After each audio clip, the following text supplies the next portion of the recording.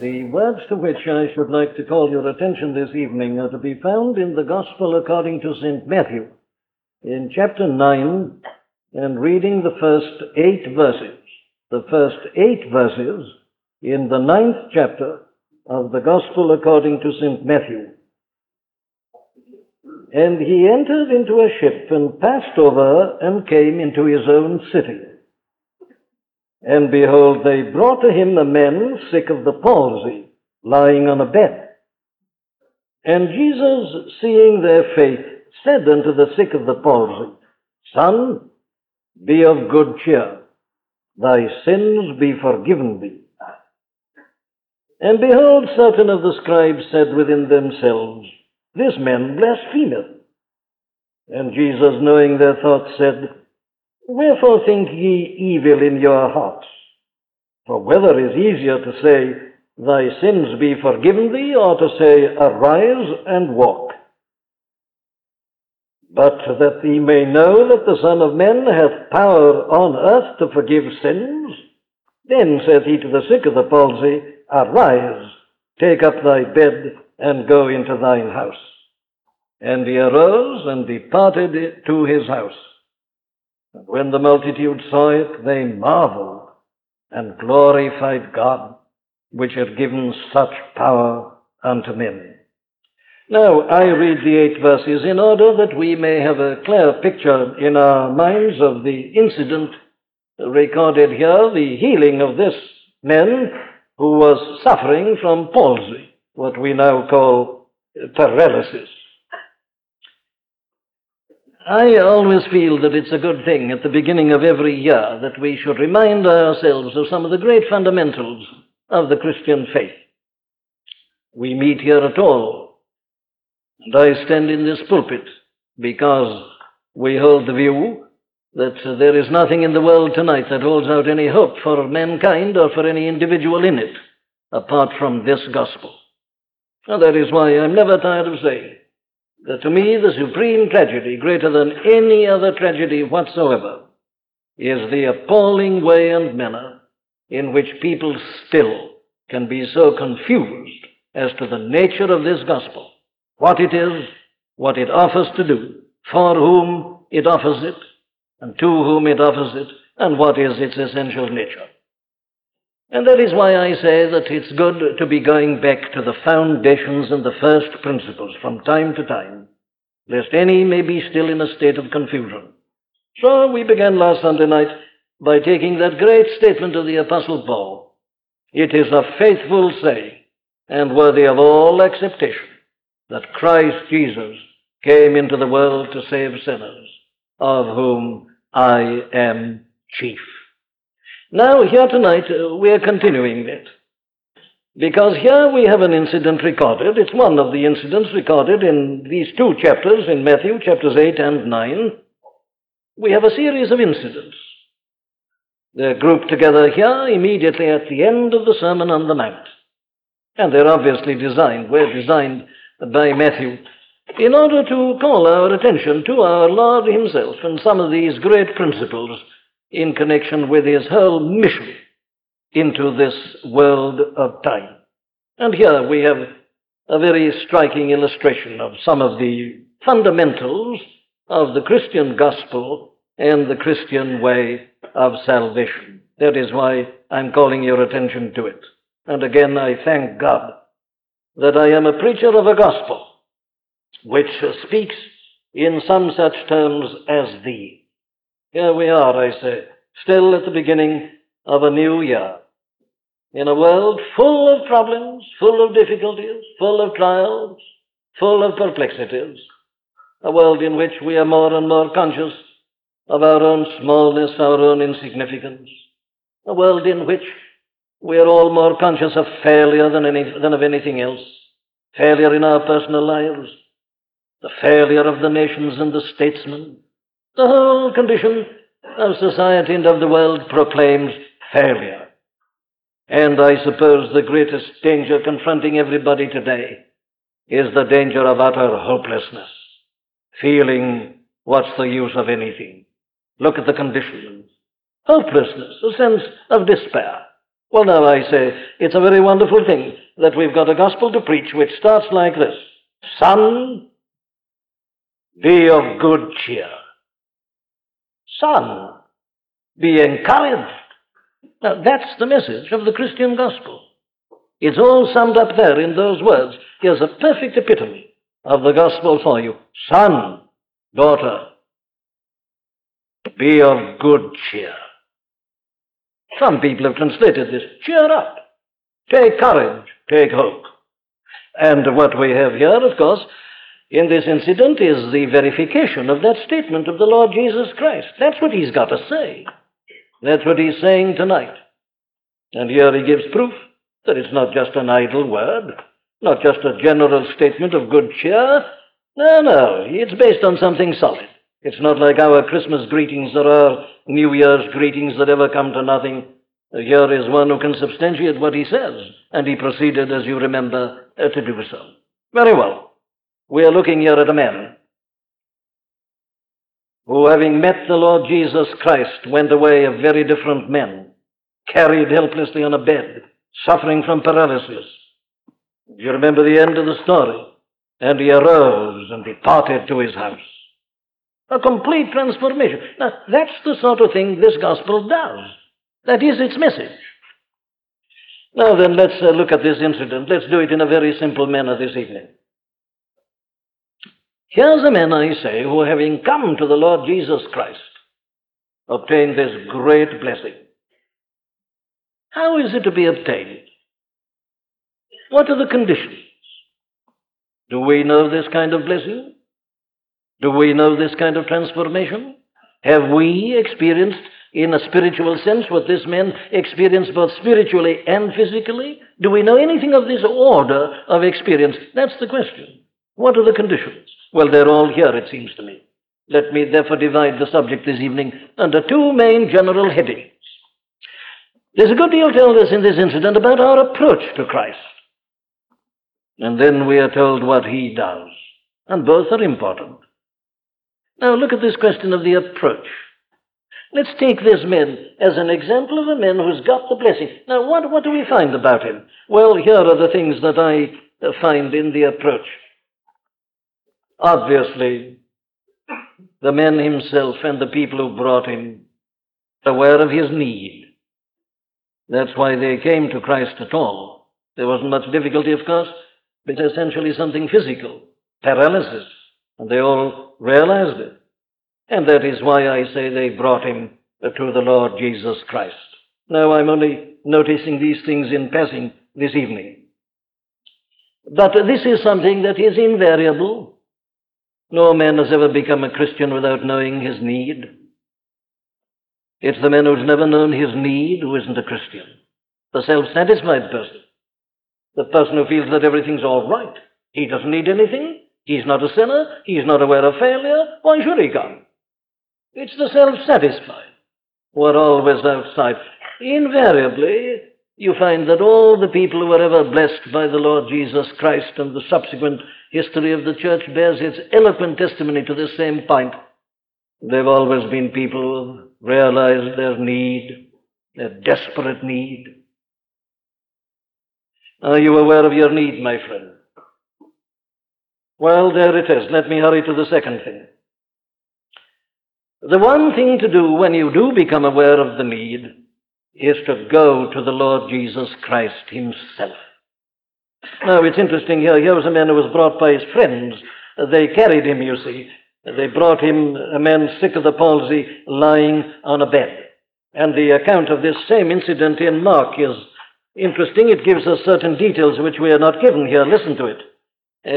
Straightway, many were gathered together, insomuch that there was no room to receive them, no, not so much as about the door. And he preached the word unto them. And they come unto him, bringing one sick of the palsy, which was borne of 4.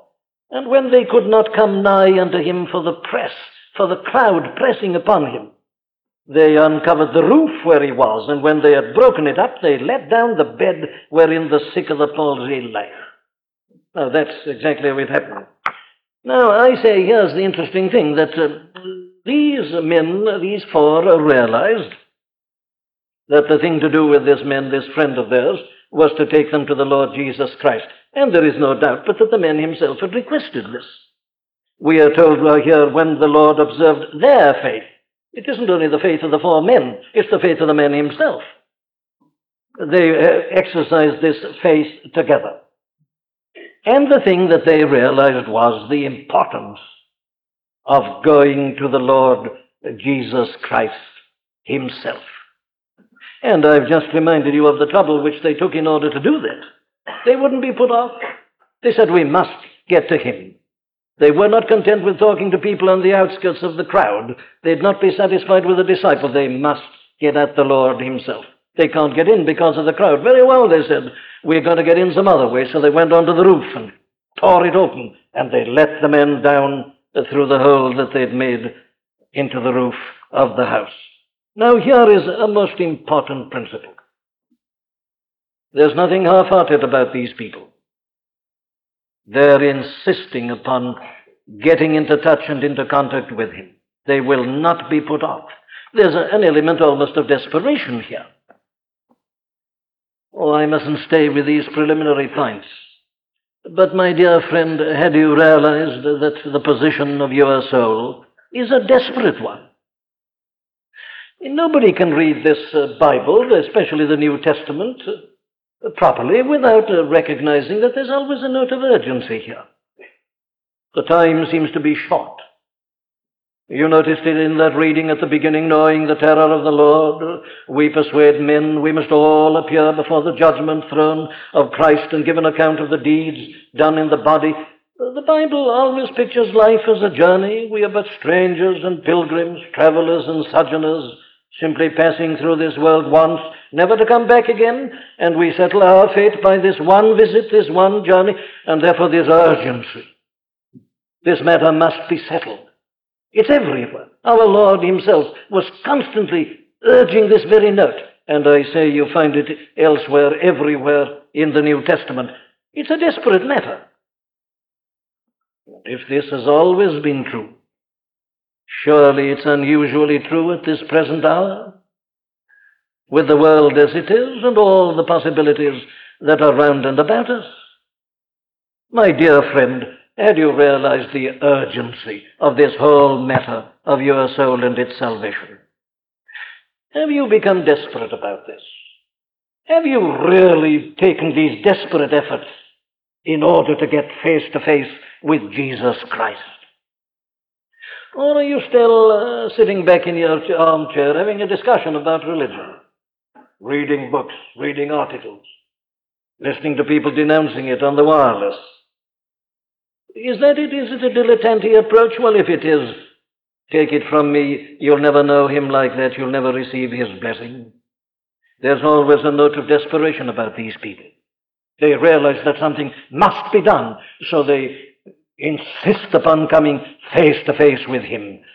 Have you come to that point? Are you up and doing? Are you really serious? Are you really concerned about yourself and about your eternal destiny? This is the big problem of this age. Not so much what happens to us in this life. We may not be here much longer. We don't know. But what is to be our eternal destiny? That's the question.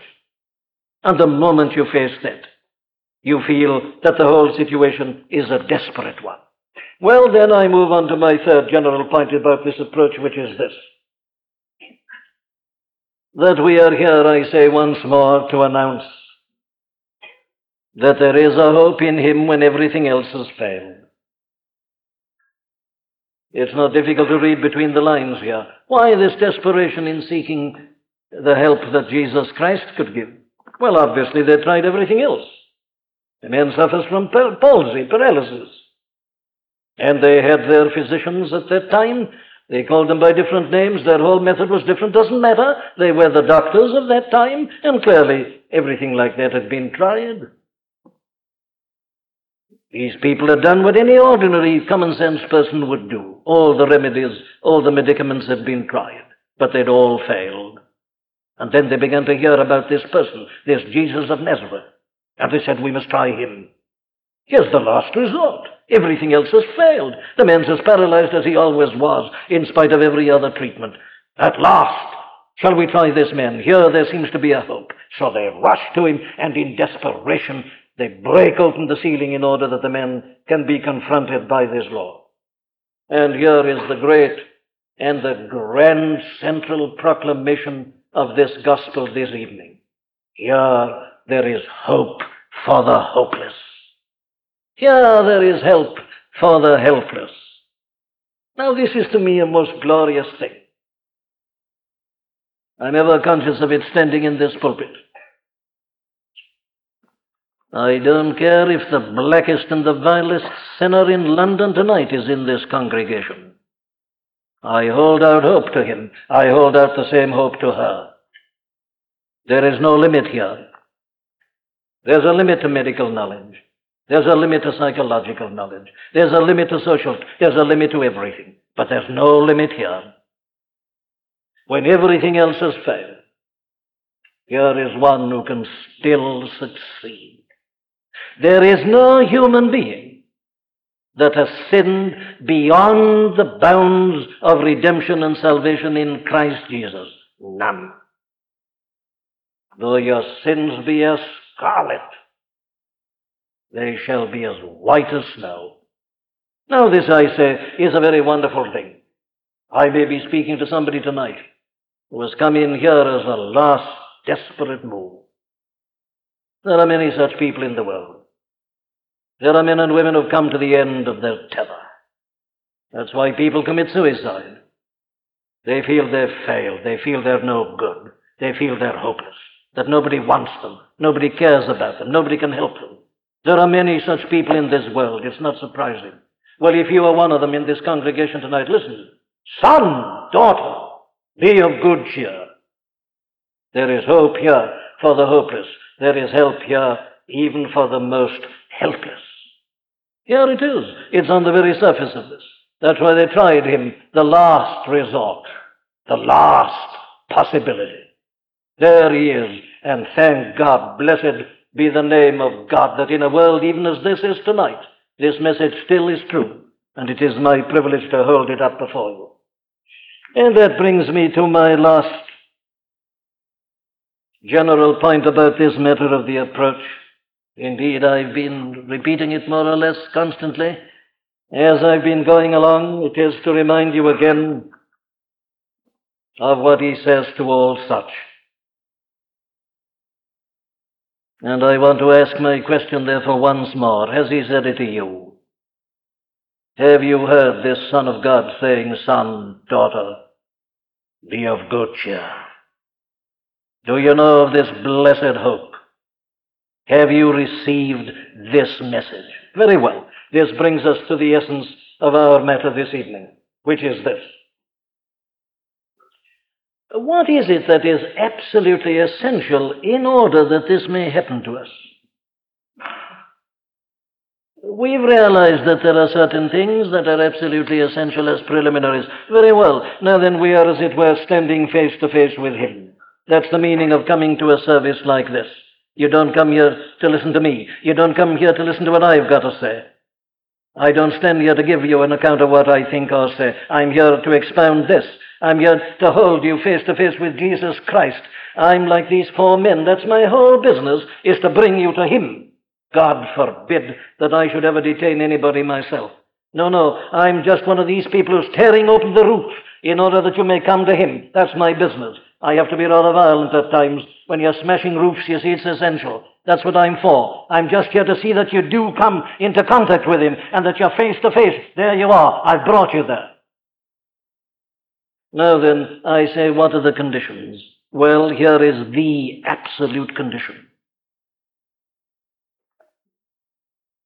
To be blessed by him and to have the experience that this man had, we have got to submit ourselves utterly and completely and entirely to his method.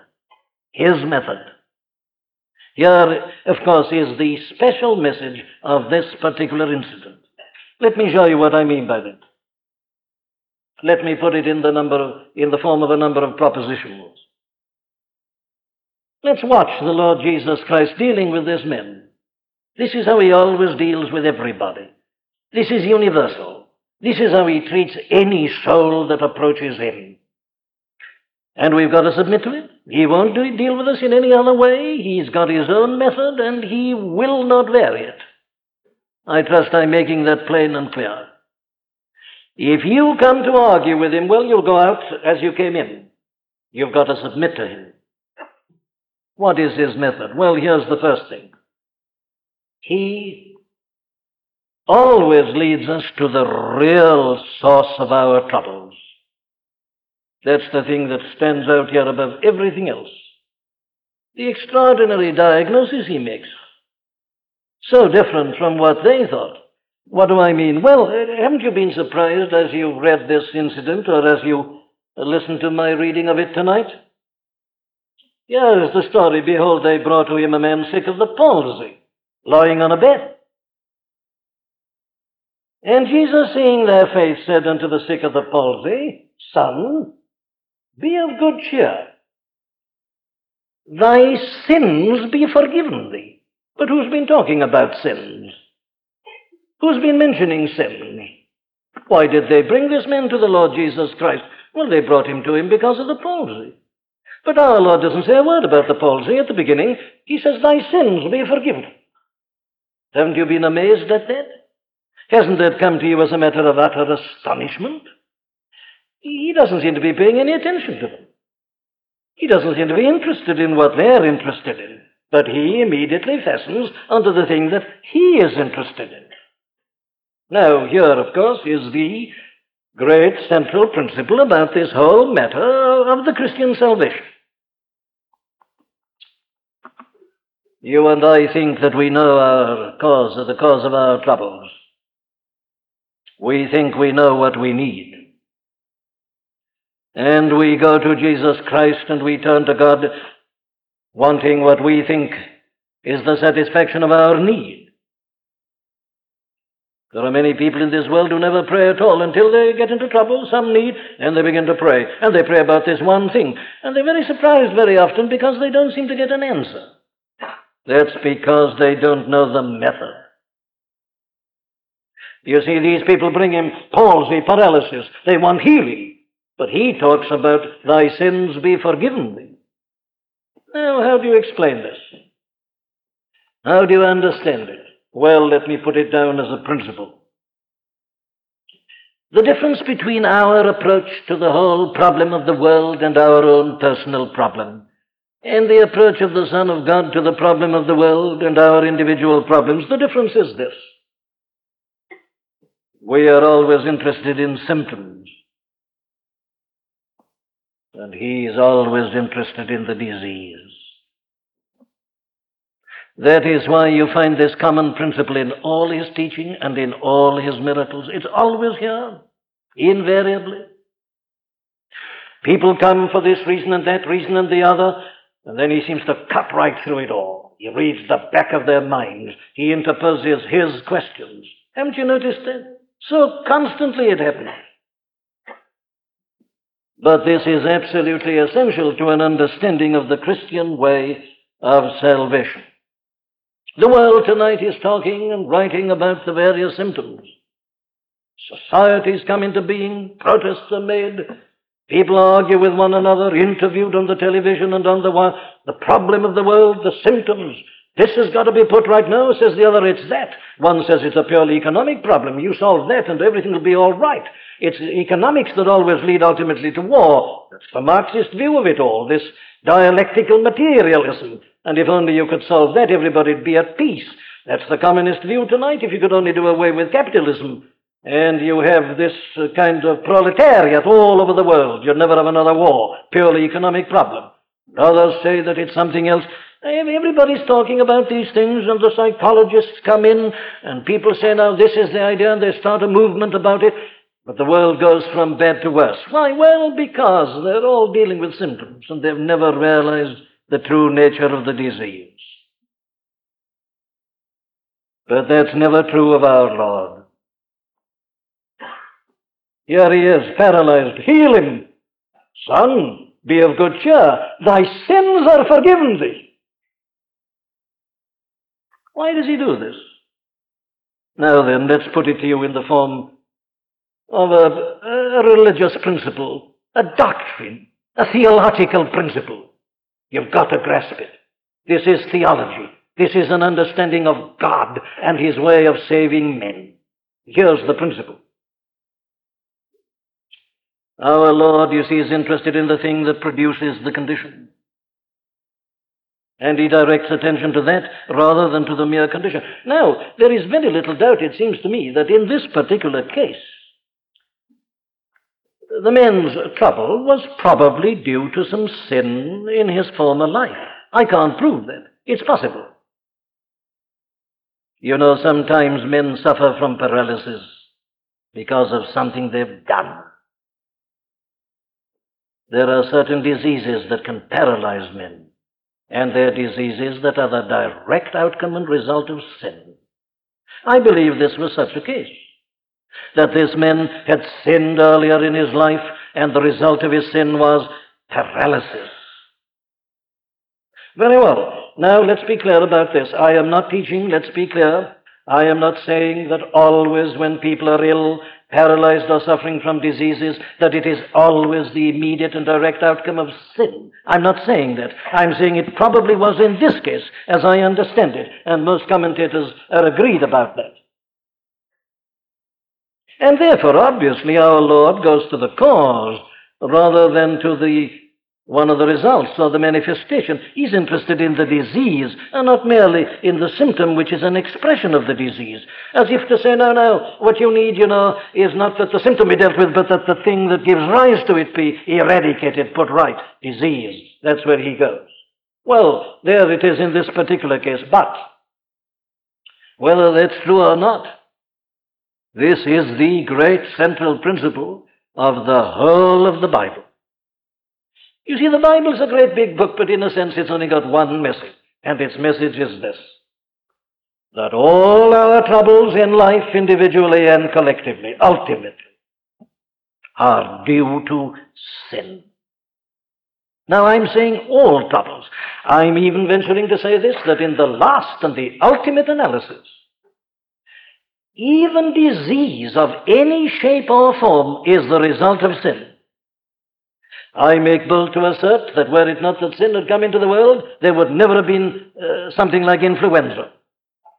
I'm saying that in order that you may understand this. I am not here to teach that if a man's got influenza and is at home tonight, it's because he's committed a sin. No. But I'm saying this, that there would never have been influenza at all, were it not that man sinned. God made a perfect world, and there was no disease in it.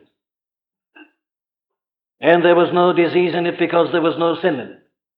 There need never have been death. It is man's sin that introduced death.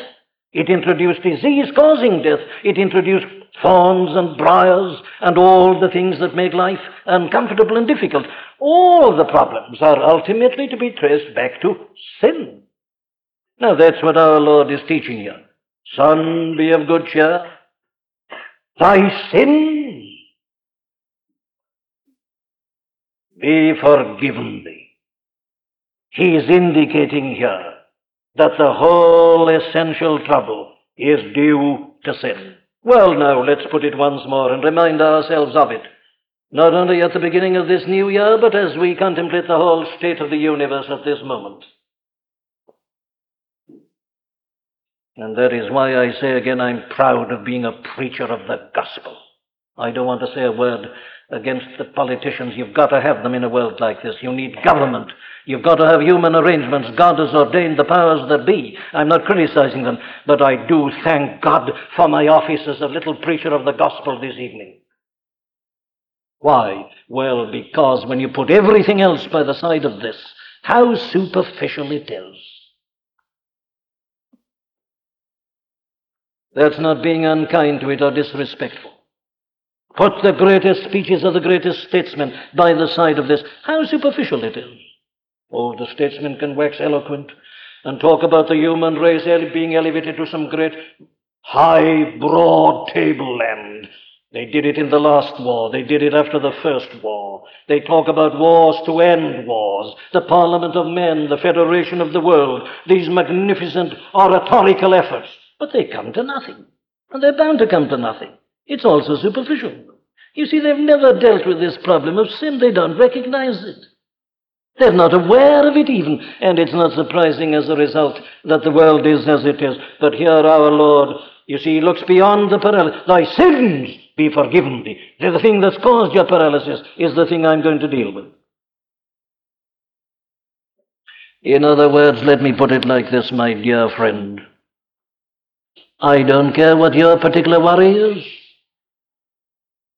Probably if we all stated our greatest troubles one by one in this service tonight, we'd find that there'd be a great variety on the surface. Are you disappointed? Are you unhappy? Have you got a broken or a bleeding heart? What is it that's troubling you? What's it that's getting you down? Well, I'm here to say this. I don't care what it is in particular. I can tell you the fundamental cause of it all. All our troubles emanate from our wrong relationship to God. That's the trouble. Because we're not in the right relationship to Him, everything goes wrong. Sin is the cause of all our varied ills, whatever form they may chance to take.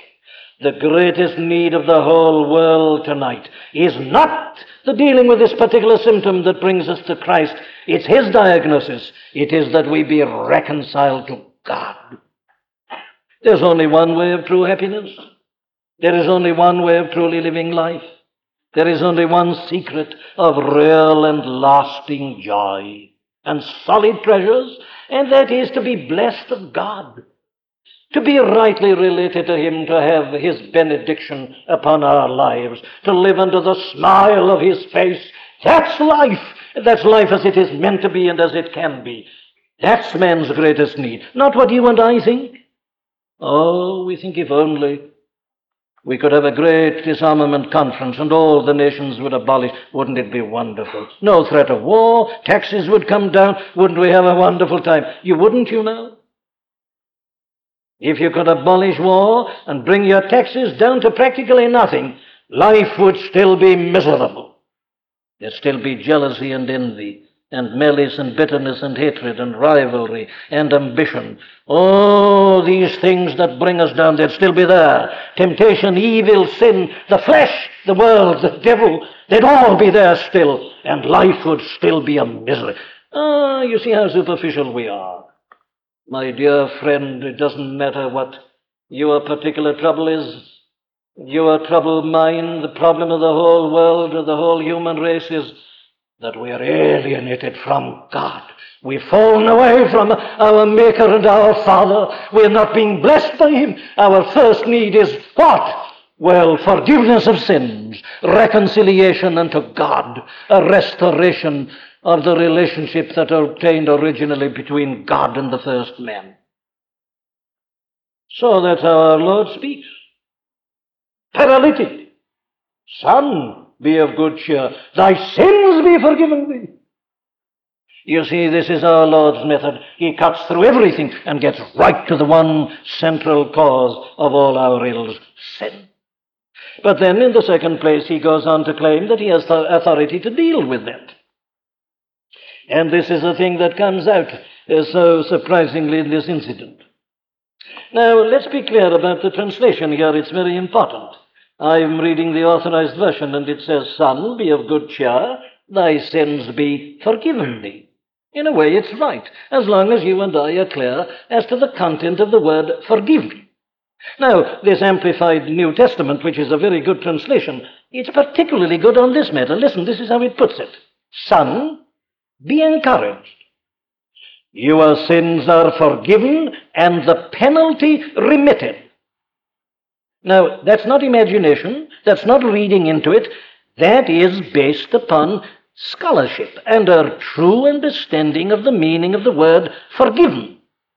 That translation very rightly gives a little footnote, and it says that it's basing its translation upon the great lexicon of Grimm and Thayer, one of the greatest authorities on this matter. Now then, this isn't my idea. This is pure bit of Greek scholarship. Son, be encouraged. Your sins are forgiven and the penalty remitted. What does this mean? Well, now, if you don't grasp that, you can't understand the incident. Our Lord, you remember, repeats this, that ye may know that the Son of Man hath power on earth to forgive sins. He saith to the sick of the palsy. Why is this so important? Well, for this reason. Our Lord doesn't merely turn to this man and say, my dear friend, God in his love is ready to forgive sins. He didn't say that. He said, son, be of good cheer, thy sins are forgiven and the penalty remitted. What a difference. In other words, he's not just making a general statement, I say, to the effect that God is a God of love and that therefore he is ready to forgive us. No, no. Our Lord goes well beyond that. He claims that he himself has got the power to forgive sins and to remit the penalty. And it was because of that that these Pharisees and scribes objected to it. Did you notice this? And behold, certain of the scribes said within themselves, this man blasphemeth. Now, they wouldn't have said that if he had but said that God was a God of love and that he was ready to forgive.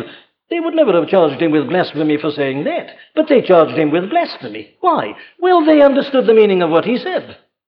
They said there's only one who can remit sin. There is only one who has authority to remit the penalty that sins deserve. That's God. This man says he can do it. He's blaspheming. He's making himself equal to God. He's arrogating unto himself the prerogative that belongs to God and to God alone. They saw the point, and they were quite right. That is exactly what he was claiming. Our Lord, I say again, is not merely making a general statement about the love of God, and this is so important, he goes beyond. He says that the whole matter of the remission of sins, the removal of the penalty of the guilt of sins, is something that is in his hands. And that is why I say my business is to bring you to Christ. If the main problem of men is sin and the need of forgiveness, well, then there's only one who can deal with it. There's nobody else, and it is this Son of God. And this is what he offers this evening. It's not a mere vague general statement, I say, to the effect that God will overlook sin because he's a God of love. No, no. It says this, that God is a holy and a just God also, and a righteous God. And that he's given his law which condemns sin. And that there's only one way whereby sin can be dealt with, and that is that this law be satisfied. Here's the penalty of the law. How can that be remitted? There's only one way. It must be carried out. And what our Lord was really saying here was this, that he'd come in order to do that. He is the one who can talk about the remission of the penalty of sin. Not just saying God's prepared to wink at sin and pretend he hasn't seen it. No, no. God must remain God and a righteous God. And sin is evil and punishable, and its punishment is death. And this punishment must somehow be dealt with. It has been dealt with. I'm the one, he said. I have power to remit the penalty of sin. Son, thy sins be forgiven thee, and the penalty remitted. Are we clear about this, my friends? That you can be absolutely assured that your sins are forgiven. If you really understand this person and what he's saying, very well, that brings me to my third and my last point, which is this one.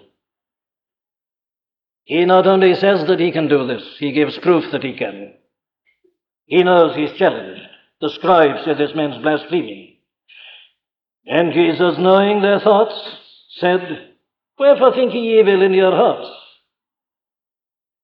You see, they hadn't said it openly, they had thought it. They said within themselves, this man blasphemeth.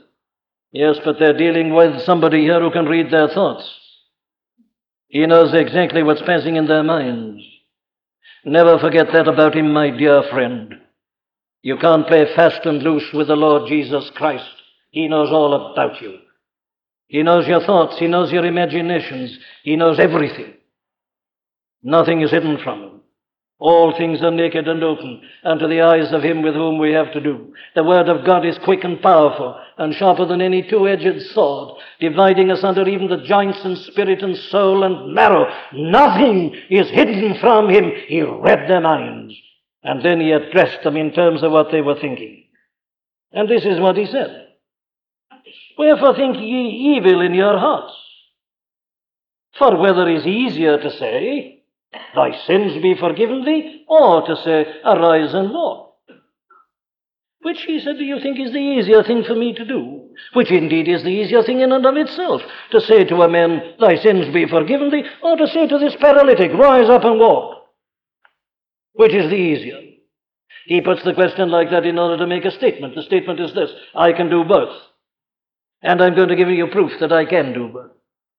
You won't believe me when I say that I have authority and power to forgive sins. Well, perhaps you'll believe me if I show you that I've got the power. I'll make this man stand up. So he said to the sick of the palsy, arise, take up thy bed, and go to thine house.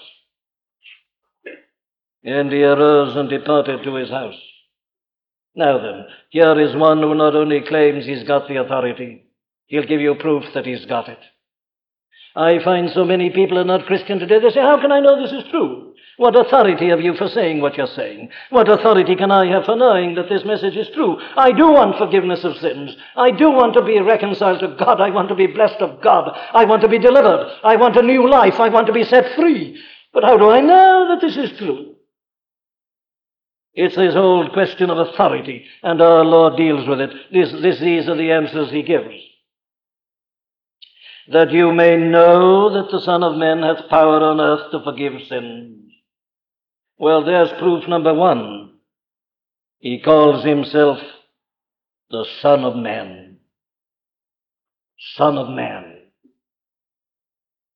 You see, you must believe in the deity of the Son of God. There's no religion, no Christian faith, if this isn't the unique person that he claims to be. He doesn't say, I'm a man. The Son of Man. Oh, we go back to where we were last Sunday night. This is a faithful saying and worthy of all acceptation, that Christ Jesus came into the world. You see, this isn't a Socrates, it isn't a Plato, it isn't a Mohammed, it isn't a Buddha, it isn't a Confucius. Who's this? Son of God, Son of Man, the unique person. Here's your authority. You read these four Gospels and you find he claims it everywhere. He is not just a man amongst men. This is God visiting and redeeming his people. This is the great mystery and message of the Incarnation. This is God coming in the flesh. The Word was made flesh and dwelt among us. Son of Man, his unique authority depends upon the uniqueness of his person. Only God can remit sins. Yes, he says, I do so because I am God. I am God the Son. This is the very center of our message, that this is the eternal Son of God incarnate. Proof number one. Proof number two. He says that ye may know that the Son of Man hath power on earth to forgive sins. He says to the sick of the palsy, arise, take up thy bed, and go into thine house. And he arose and went into his house. Oh, the manifestation of his power.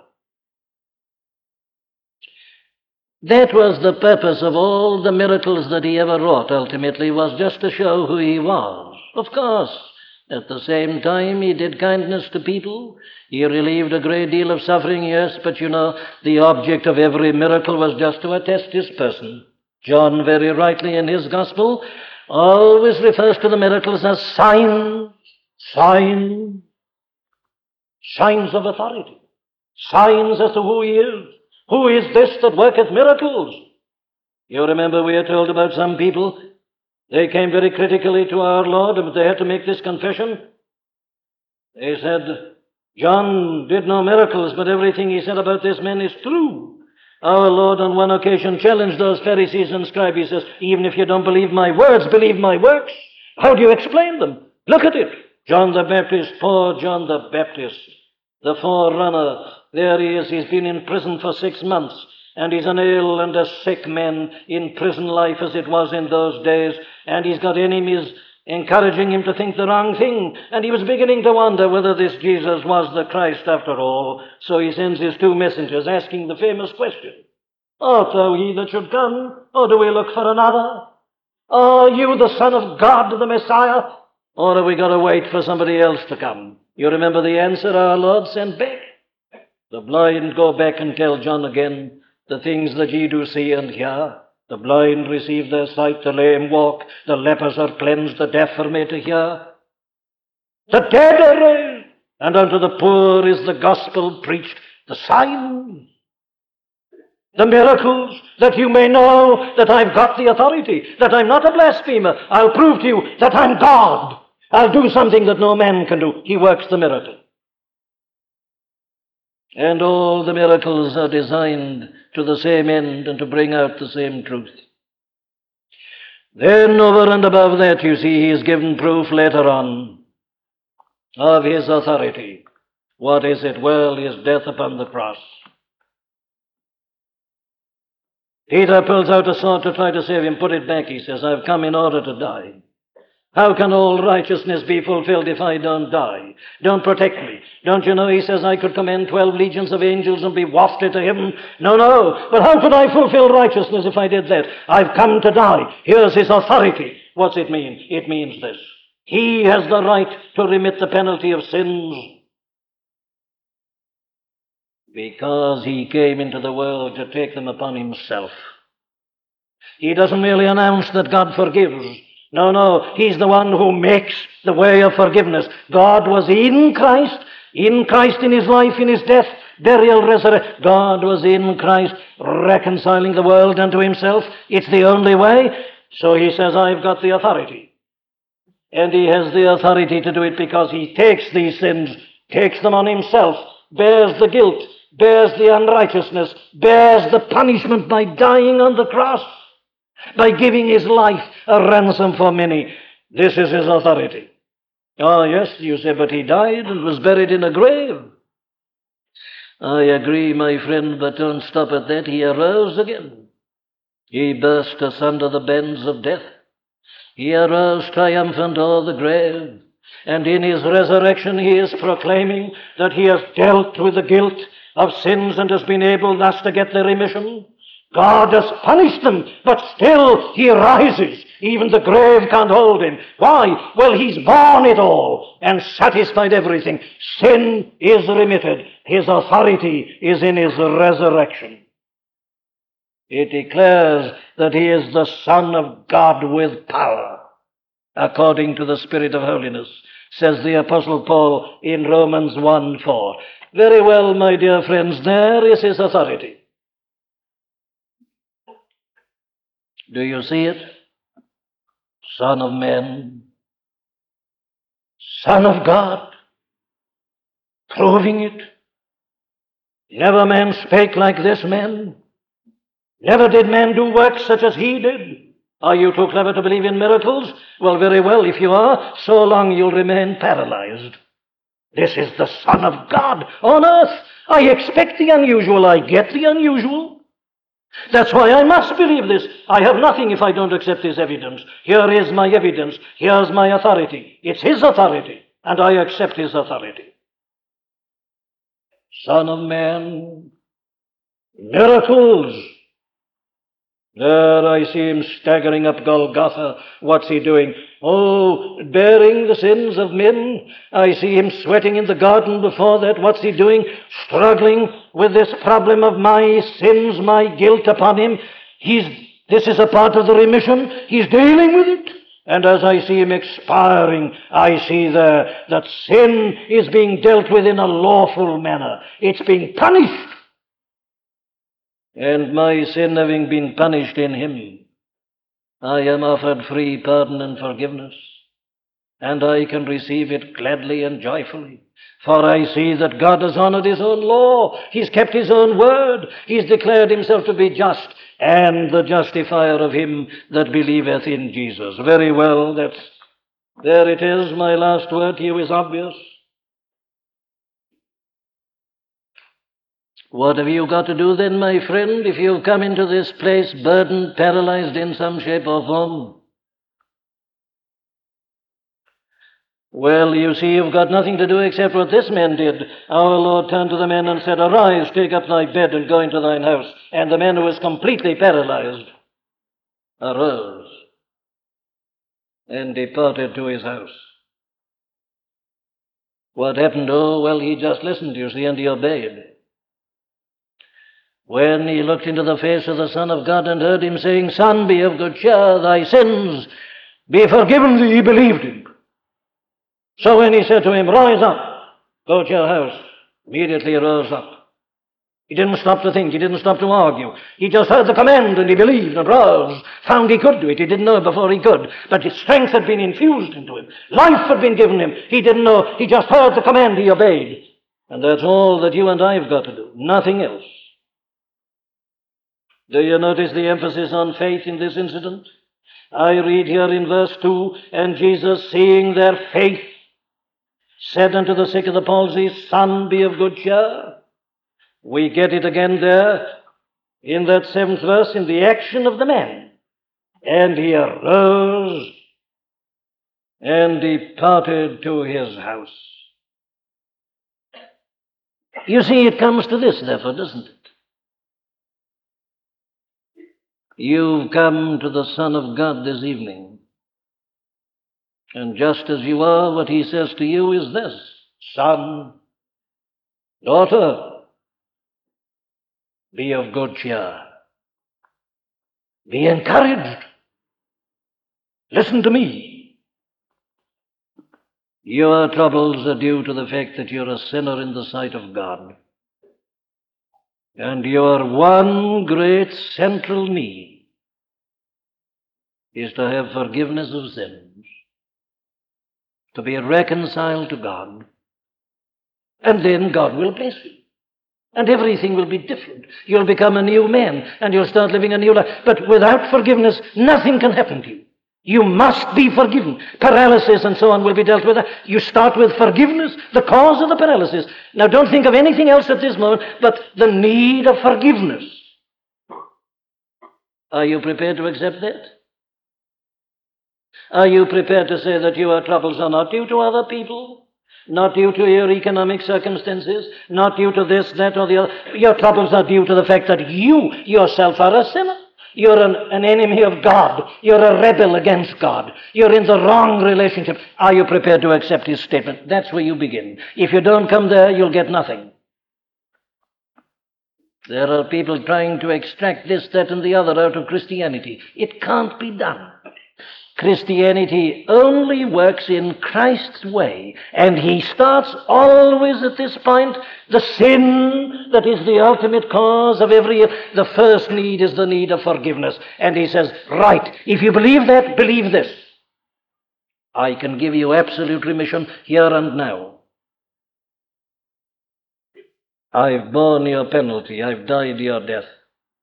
I've taken the whole punishment myself. And I offer you freely, without you doing anything at all, perfect pardon. Absolute wiping out of all your past sins. Reconciliation with God. And the beginning of a new life. Son, daughter, doesn't matter what your condition. You're a helpless paralytic. You're so paralyzed that you've had 4 people to carry you in here. You've lost your willpower years ago. You've so sinned that you can't even think straight. You're in the gutters. You're in the depths. Doesn't matter. I care not what you are. I care not how you're clad. I care not what your conditions. I care not what your past history is. Son, daughter, be of good cheer. Thy sins are forgiven thee, and the penalty remitted. Do you believe him? That's his message. That's what he's saying. He says, get right here, then you're right with God. And then you'll find that the other things will be dealt with one by one. Seek ye first the kingdom of God and his righteousness, and all these other things shall be added unto you, but you'll never get them unless you get this first. Son, daughter, be of good cheer. Thy sins be forgiven thee. and the penalty remitted. And having received it, rise up out of the old life you've been living and begin to walk after Christ in a life that will lead you to God and the glories of heaven and eternal bliss. Amen.